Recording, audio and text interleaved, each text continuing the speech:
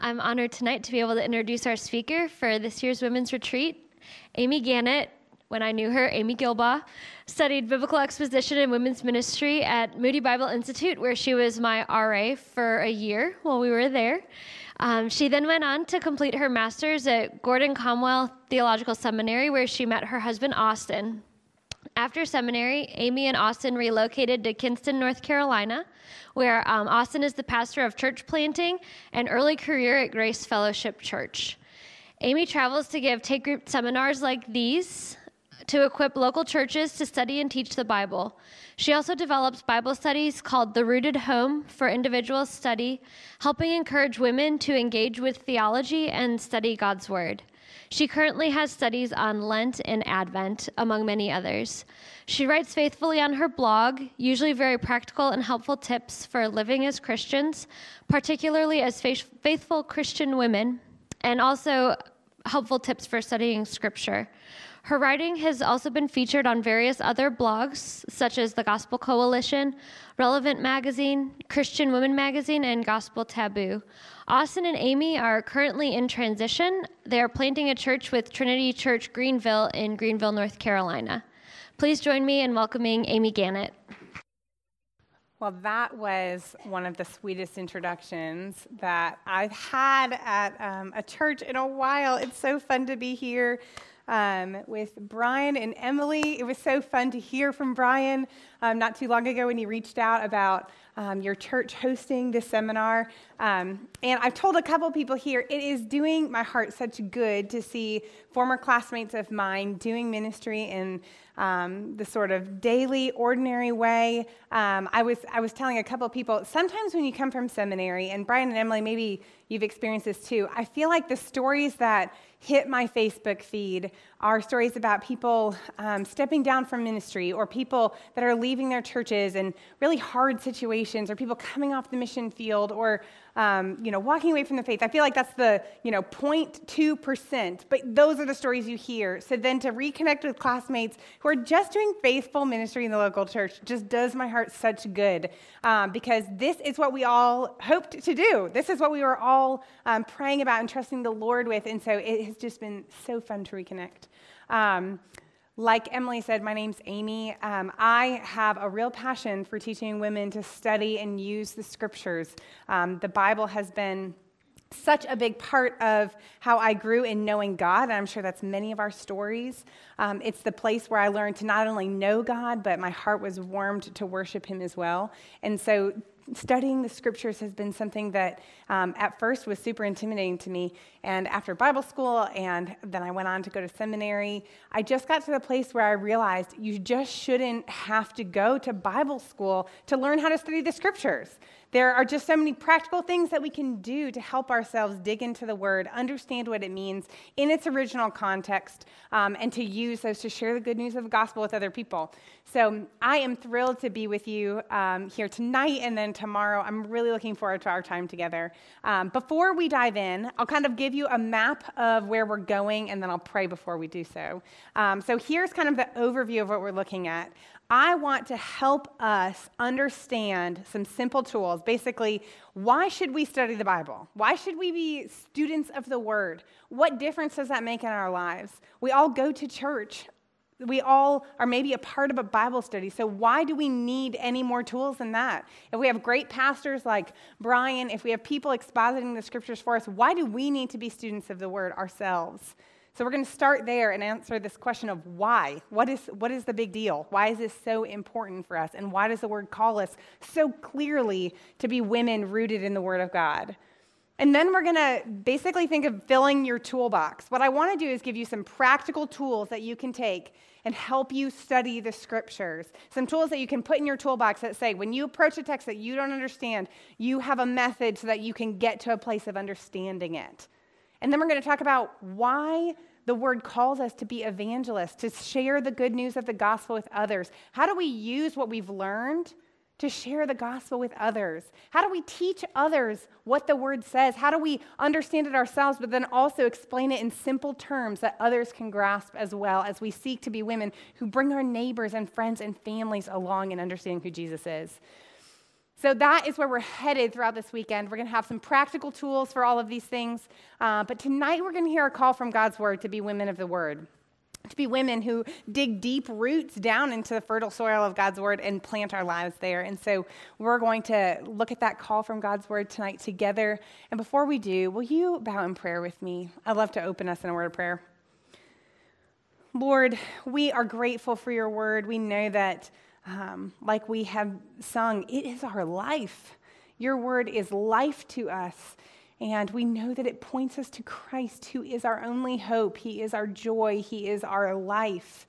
And so, Lord, we ask now that you would open your word to us, open our eyes to see what it says, open our hearts to understand what you would have us learn and take away from this text tonight, Lord. Convict us where we need convicting, encourage us where we need encouragement, spur us on where we need to be moved forward in your plan.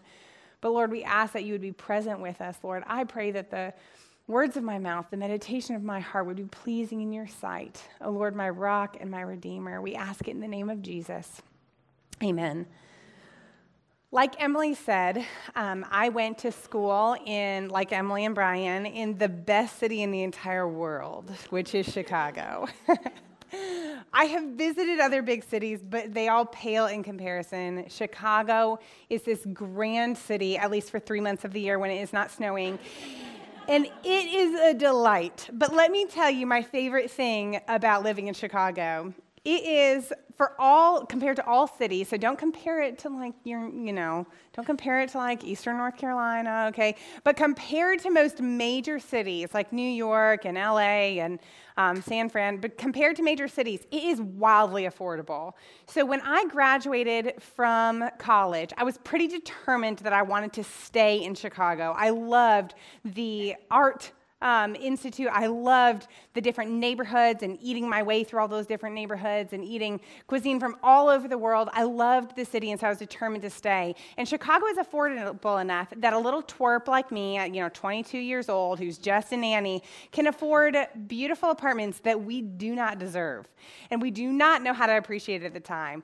But I remember graduating, and I had gotten this little nanny job, and I was going to stay in the city. I was a big girl, and I went to look for my first apartment, and I found this beautiful apartment that had hardwood floors that were original, and it had crown molding and this big bay window that looked over the neighborhood square, and I was just in heaven.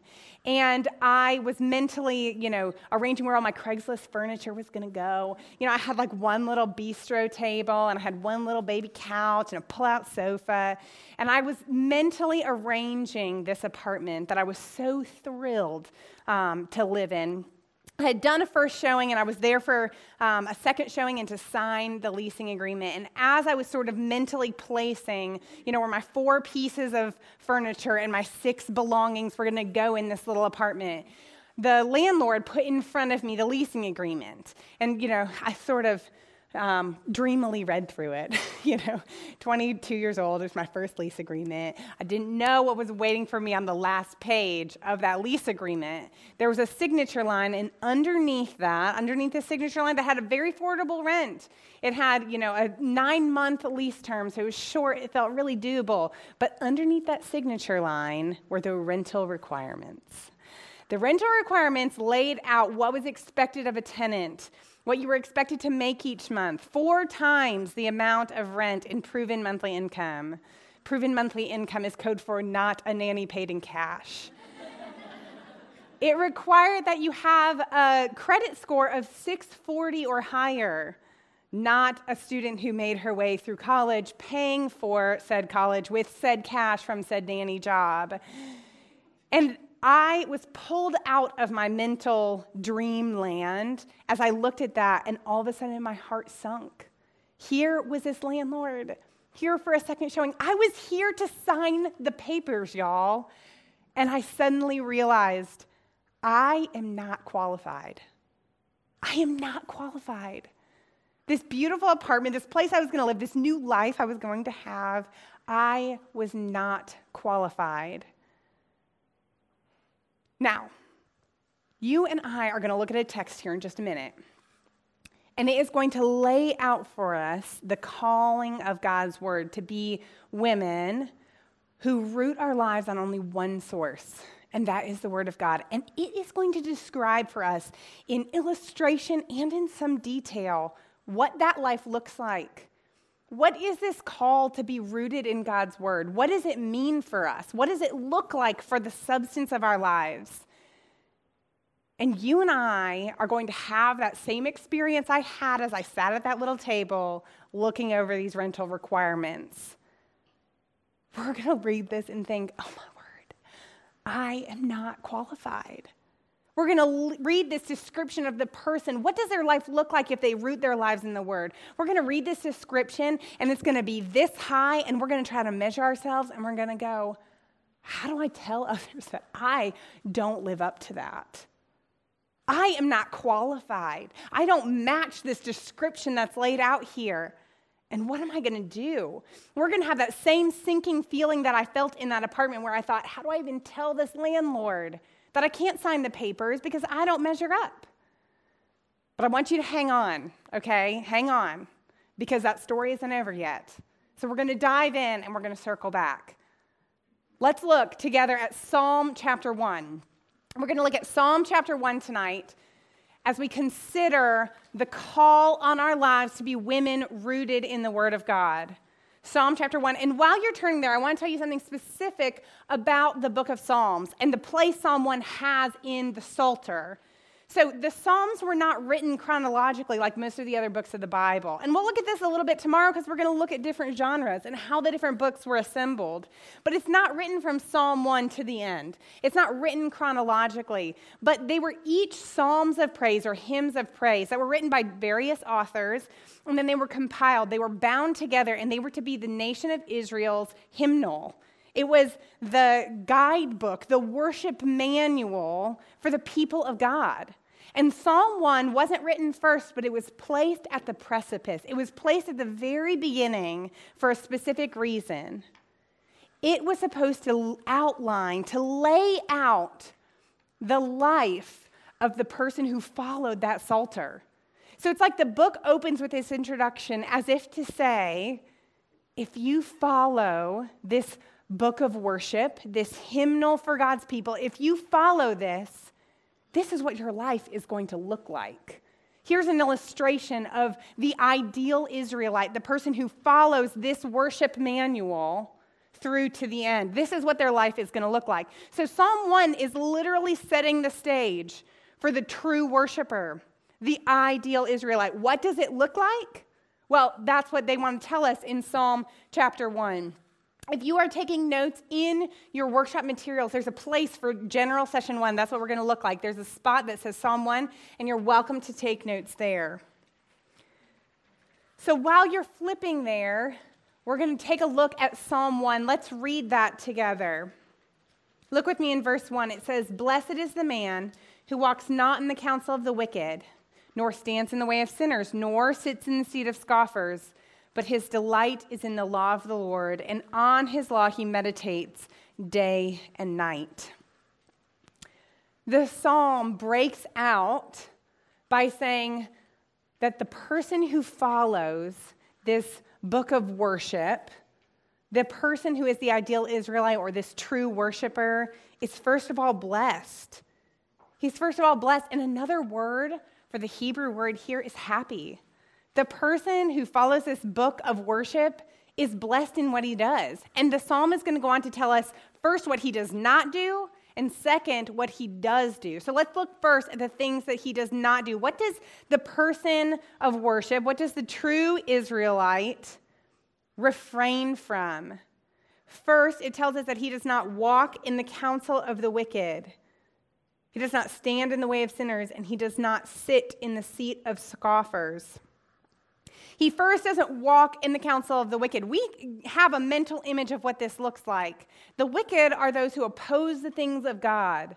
And you know what? He is not getting his advice from such people. He's not gaining counsel from those who oppose the things of God. When he has a problem in his life, when this person has a question about what to do next, how do I navigate this situation? What do I do with my family? What does this look like in my worship? Well, this person is not going to those who oppose the things of God. not gleaning counsel from those who do not love the law of God. The person of worship does not walk in the counsel of the wicked. The ideal Israelite also doesn't stand in the way of sinners. He does not stand in the way of sinners. Sinners is similar to the wicked. It's somebody who has opposed the things of God in their behavior. So we see a little bit of a progression here. It's not just somebody who is opposed to the things of God intellectually, but somebody who is opposed to the things of God in their behavior. And this person isn't hanging around there. This person isn't saying, let me adopt some of these life practices. It's not finding its truest community. It's not finding its truest identity in those who oppose the things of God. The person of worship, the ideal Israelite, does not stand in the way of sinners. And lastly, the text tells us that he does not sit in the seat of scoffers. Scoffers. It's not a word we use very often, is it? Scoffers. We get a further progression. First we have the wicked, then we have the sinners, now we have the scoffers, those who openly mock the things of God, who think they're just garbage. For the foolish, the scoffers, the person of worship, the true Israelite, does not sit in the seat of scoffers. To sit in a seat of someone is to take up their identity and take up their posture. So this ideal Israelite does not adopt the practices of those who openly mock God. He doesn't take counsel, he doesn't stand, and he doesn't adopt the practices. Do you see how the text is giving us a downward progression? Do you see this? The person is first walking in counsel, and then standing, and then sitting. The text is, because it's a poem, it's reminding us of the downward progression of those who do not seek after the things of God. First, walking in counsel that is opposed to the things of God. Let's be honest, gals, that's real easy to do. We're going to just get a little advice from the friend who doesn't love the Lord and who actually thinks that maybe my faith is this thing kind of holding me back. We're not going to walk in the counsel of those who oppose the things of God or stand in the way of sinners. You know, my coworkers, they are dishonest with my boss, and it really has worked out for them. They're advancing in their careers. They're doing things that I don't get away with, and so I might adopt some of their practices. No, that's another progression downward in the way of those who oppose the things of God, and then taking up the residence of those who openly mock God. We don't want to do that. The ideal Israelite, the true worshiper, is not doing these things. He's resisting the downward spiral of opposing God. He does not walk in the counsel of the wicked, does not stand in the way of sinners, and does not sit in the seat of scoffers. But his delight is in the law of the Lord, and on God's law he meditates day and night. We're not just talking about the things the ideal Israelite does not do. We're talking about the things that now do occupy his time. The things that are a part of his regular routine. His delight, it tells us, is in the law of the Lord. The source of his joy, the source of his contentment, the source of his enthusiasm is none other than the Word of God. In view here for the Israelites is this book of worship. This hymnal, this hymn manual, and the Torah, which contained God's law. God's law in the Old Testament was not just meant to give God's people a whole bunch of rules to follow, but it was an expression of his character. God called them to not murder because he created man in his image. He says this very clearly and very openly. He says, you're not to kill another image bearer. That's different than killing animals. Because man is made in the image of God, and that reflects God's character. To value life reflects the very character of God. We're not to lie. The Israelites were not to lie and bear false witness because God was a God of truth. These weren't just arbitrary rules that God gave them, but it was a reflection of his very character, an invitation to God's people to be like him. It was God making his character accessible to his people. And the ideal Israelite finds great delight in this law, because it tells him all about who his God is. He doesn't resist the rules and say, fine, I'll just do the bare minimum because I just have to follow the rules. I'm just going to jump through these hoops. No, he says, I take great delight in the law of God because that is a reflection of my God's character. He delights in the law of God. And on his word, he meditates day and night.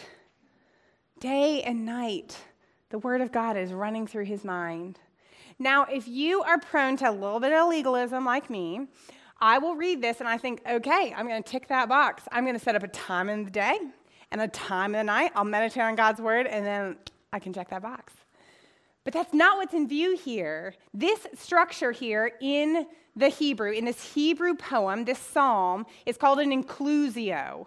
It's an inclusio, and it's taking two unlike things and putting them together to show the sum of the things, or the difference, or the gap between the two things. An inclusio is taking two unlike things to show the breadth of it. So it's sort of like when we say, God has removed our sins from us as far as the east is from the west. What we're not saying is that God has picked you up and put you in some certain place in the east, and picked up your sins and put them in some certain place in the west. We're not getting legalistic with this, right? It's to show the vastness of the two. God has removed our sins from us as far as we can ever imagine. The east is from the west, as far as we could ever measure that, which we can't. That's how far he's removed our sins from us. And so the psalm here is reminding us the man of worship, the woman of worship, the ideal Israelite is worshiping God and dwelling on his law all the time. It's not just a certain time during the day. It's not just a certain time during the night. But this person can't stop his mind from mulling over the scriptures, from wondering about that verse, wondering about that psalm, wondering what that law, how it reflects God's character. This person is consumed with the word of God. It's always on their mind. It's always in their thoughts. As they go to bed, they're wondering about the things of God. And as they get up in the morning, they're wondering about the things of God, mulling it over. The ideal Israelite here delights in the law of the Lord, and on his law he meditates day and night. So we've seen what the ideal Israelite does not do, and now we've seen what the ideal Israelite does do. And now we get an illustration. We get this word picture of what it looks like. What is this person's life like? I don't know if you're like me, but I love an illustration. It helps me fill it out. And we find it so frequently in the poems of the Old Testament, these illustrations that give us a better grasp of what it means, what we're reading. How do we understand this? Well, here is the illustration that we're given.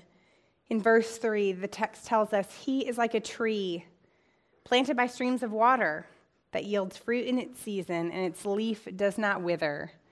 In all that he does, he prospers. He is like a tree planted by streams of water. My husband and I, immediately after seminary, we moved to Colorado for a couple of years, and we loved this little town that we were in. It's called Fort Collins, and if you've been there, you know why. Everything's local, and it's this changing town. It's always got this new life coming into it, and there were new restaurants opening all the time, and everything felt so fresh and new, and it was sort of a town that had seen some a new influx of millennials, and so there were new hipster coffee shops and new hipster coffee shops opening all the time. And so we loved it. It was such a fun place for us to be in the early stages of our marriage. We just had a blast. We lived in this little apartment complex where I loved our apartment, but the complex was always a little unsettling for me. I couldn't quite figure out what it was that just didn't feel homey. I didn't know if it was just that it was a huge complex or that it was new. I couldn't quite figure out what it was until I visited my family in Iowa. About 6 months into our time in Colorado, I visited my family in Iowa, and there I was, standing in my parents' backyard, bawling like a baby, looking at this great big oak tree. Because I realized in that moment that I missed a mature landscape. I missed being in a place that felt like home because it had big trees that I couldn't wrap my arms around. It had roots that went so deep that they popped up yards and yards from the trunk. They were like gnarled knuckles that would pop out of the ground, and they were so big, they had big branches, and I grew up in that backyard. Those trees raised me. I played in their shade, I climbed in their branches, and returning to that little apartment complex where all the trees had been freshly planted and I could go like this, I suddenly knew, That's what's missing. That's what's not feeling like home. I'm not used to these little baby saplings. I'm ready for big, big, giant oak trees. And that is the kind of tree that's in view here. This isn't a tree that's been transplanted into some HOA neighborhood to make it look more like home. This is a giant, aching oak tree. This is a tree that is established, it is decades old, and it is planted by streams of water. It has roots that go down that are always connected to its source of sustenance. It is a tree that is always going to be vibrant because it's always connected to its source. It's not trying to make it on its own in soil that it doesn't know. It is connected to its source. It draws life from the water, and it tells us this. It yields fruit in its season. Its leaf does not wither. And in all that he does, he prospers. This tree, because it is connected to its source, because it is connected to the water that gives it life, it is always bearing fruit. If it is in season for fruit, you're going to find it on its branches. Its leaves are not sickly. They are not getting eaten by worms. They are not getting attacked by bugs. They are healthy, vibrant. They may change with the seasons, but just as they are supposed to.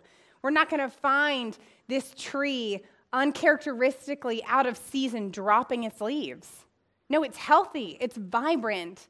When the springtime comes, you're going to reach up and find that fruit, and when the fall comes, it's going to shed its leaves and do it all over again. It's healthy, it's established, and every time it's supposed to be bearing fruit, every season that's in season for fruit, you're going to find it there. This is the illustration of the tree, and then the text shifts its voice. Do you see this? It's telling us about the tree. It's planted by streams of water. It bears fruit. It doesn't lose its leaves. And in whatever he does, we're returning to the ideal Israelite. Whatever he does, he prospers.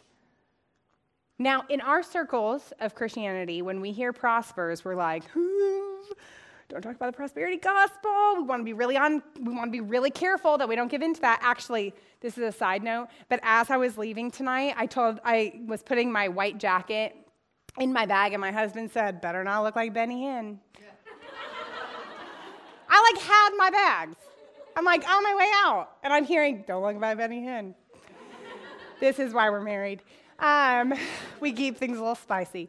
But we don't want to wade into those waters of prosperity gospel because, first of all, they're just not true and they do nobody any service. But so what do we do when the text actually says prospers? What do we do with this? What place does that have in our theology and understanding of the text? Well, the text is telling us something specific. In whatever he does, he prospers. What do we know that he does? What do we know? He delights in the law of God. He meditates on it all the time.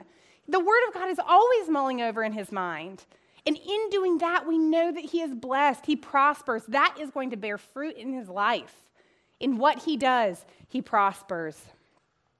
So we've seen what the person of faith, this true worshiper, this ideal Israelite does not do. We've seen what he does do, and we've seen this illustration of him being like a tree that's connected to its water source. It's always bearing fruit, and it does not, its leaves do not wither. And now we're given an illustration, a similar illustration of what the wicked are like. The text tells us in verse 4, what are the wicked like? Well, they are not like the ideal Israelite. The wicked are not so, but they are like chaff that the wind drives away.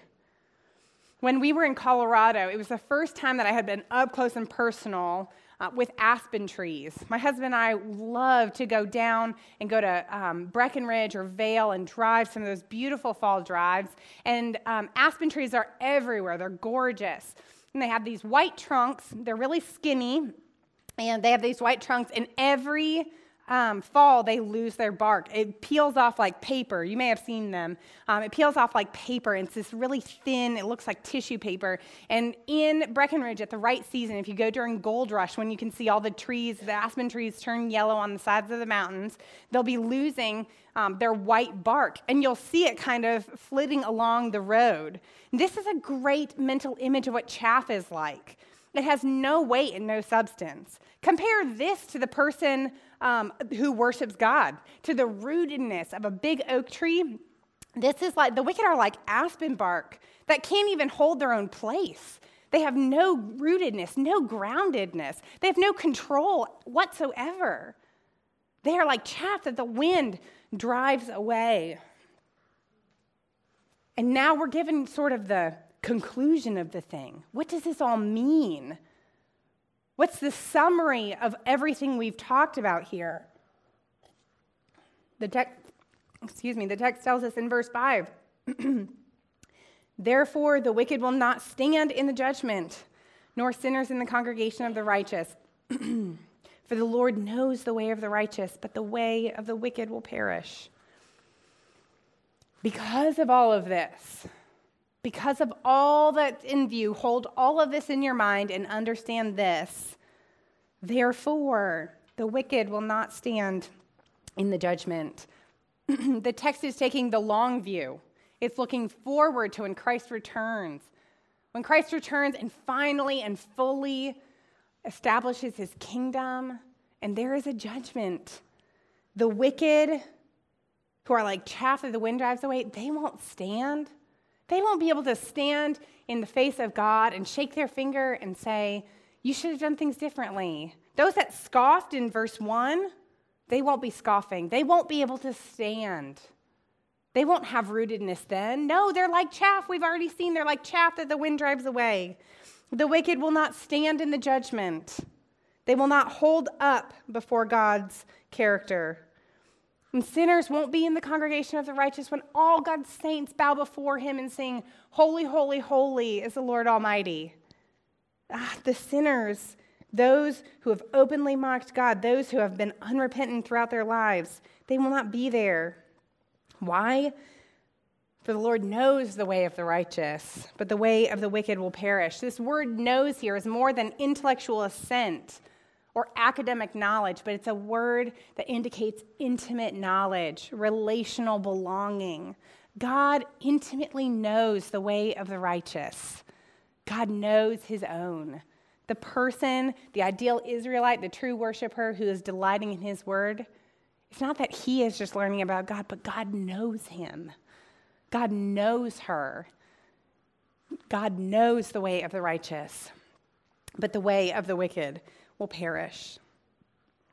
I don't know about you, but it's easy to read texts like this and get utterly overwhelmed. It's so overwhelming to think that the call of God's word, the call to being a true worshiper, the call to being an ideal Israelite is so high. I don't know about you, but I don't mull over the word of God day and night. It's not always on my mind. Have I delighted in God's word, in his commands that point me to his character? Or do I bristle when I'm reminded that I'm to give to local ministry? Do I bristle and think, I'll do it to jump through the hoop? Have I lived up to this? I want to say yes, but I have to say no. And I don't know about you, but I can go back to being that 22-year-old looking at a leasing agreement, looking at the rental requirements, and realizing I am not qualified. If this is the description of a true worshiper, count me out. I don't qualify. And some of us are going to feel that way over this weekend as we look at what it means to be a student of the word, some of the different tools that we might develop along the way to help us rightly divide the word of truth. Some of those tools we're going to look at and be like, I can't do that. You mean in my 15 minutes of peace and quiet before all the kids get up and they run through the living, you mean I'm supposed to do what? Some of us are going to have that overwhelming feeling of, if this is what it takes, I just count me out. I just can't do it. It doesn't work with my lifestyle, or I'm not smart enough, or I don't have the time, or I don't have the energy.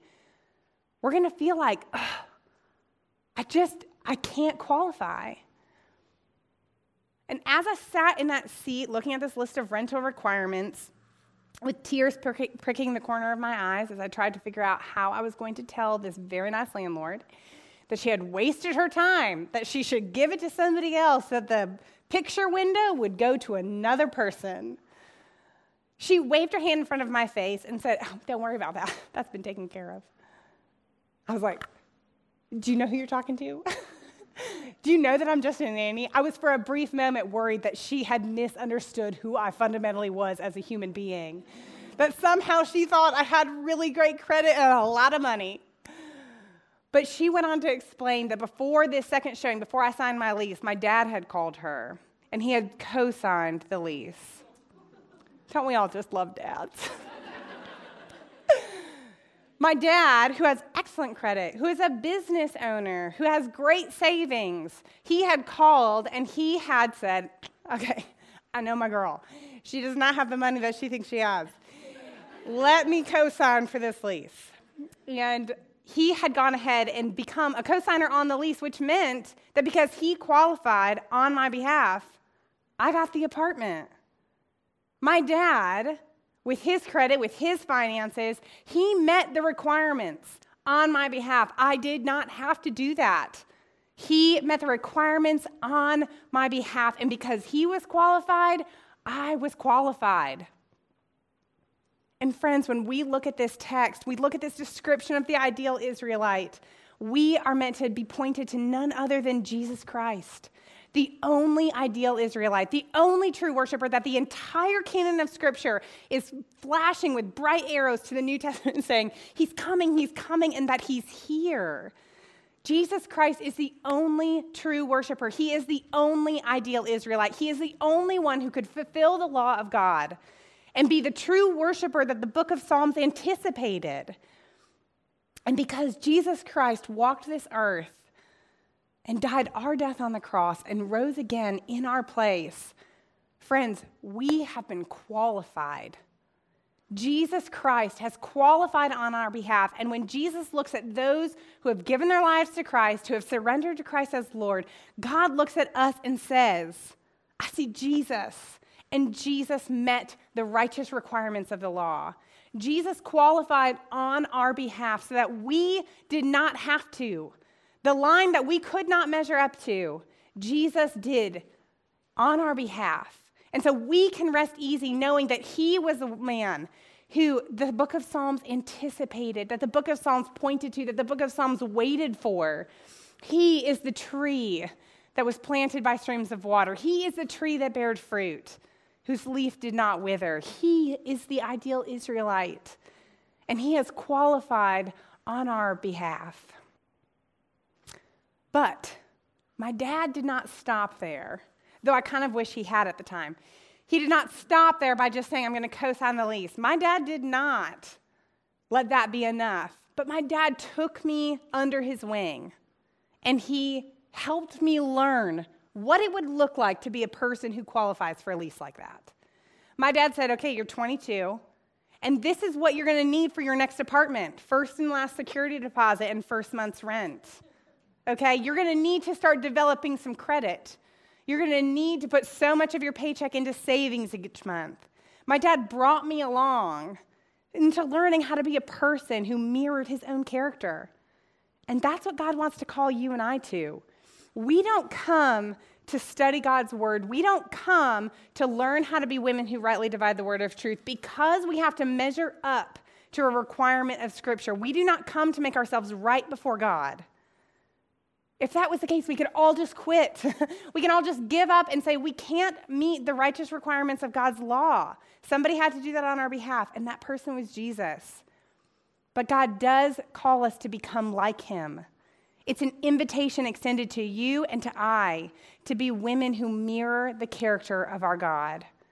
So as we learn these tools this weekend, as we study God's word, as we learn to be women who rightly divide the word of truth and who know how to share it with confidence, let's remember that we don't come trying to prove ourselves to God. This is not about God being satisfied with you. This is not about you satisfying the requirements of God's law, but it's our response to his invitation to be like him, to grow in becoming like our Heavenly Father, who has qualified on our behalf. Will you pray with me? Lord, we love you and we thank you for your word. We thank you that your word teaches us to be like you, but we thank you that you have met the righteous requirements of the law on our behalf. Thank you, Lord, for sending your Son to die in our place. and to meet the requirements of righteousness that you demanded in the Old Testament. Lord, teach us to be women after your own heart. Teach us to be women who love your word, who delight in it, who mirror your character as we seek to root ourselves in the word of God. We thank you with joy and gratitude in the name of Christ. Amen.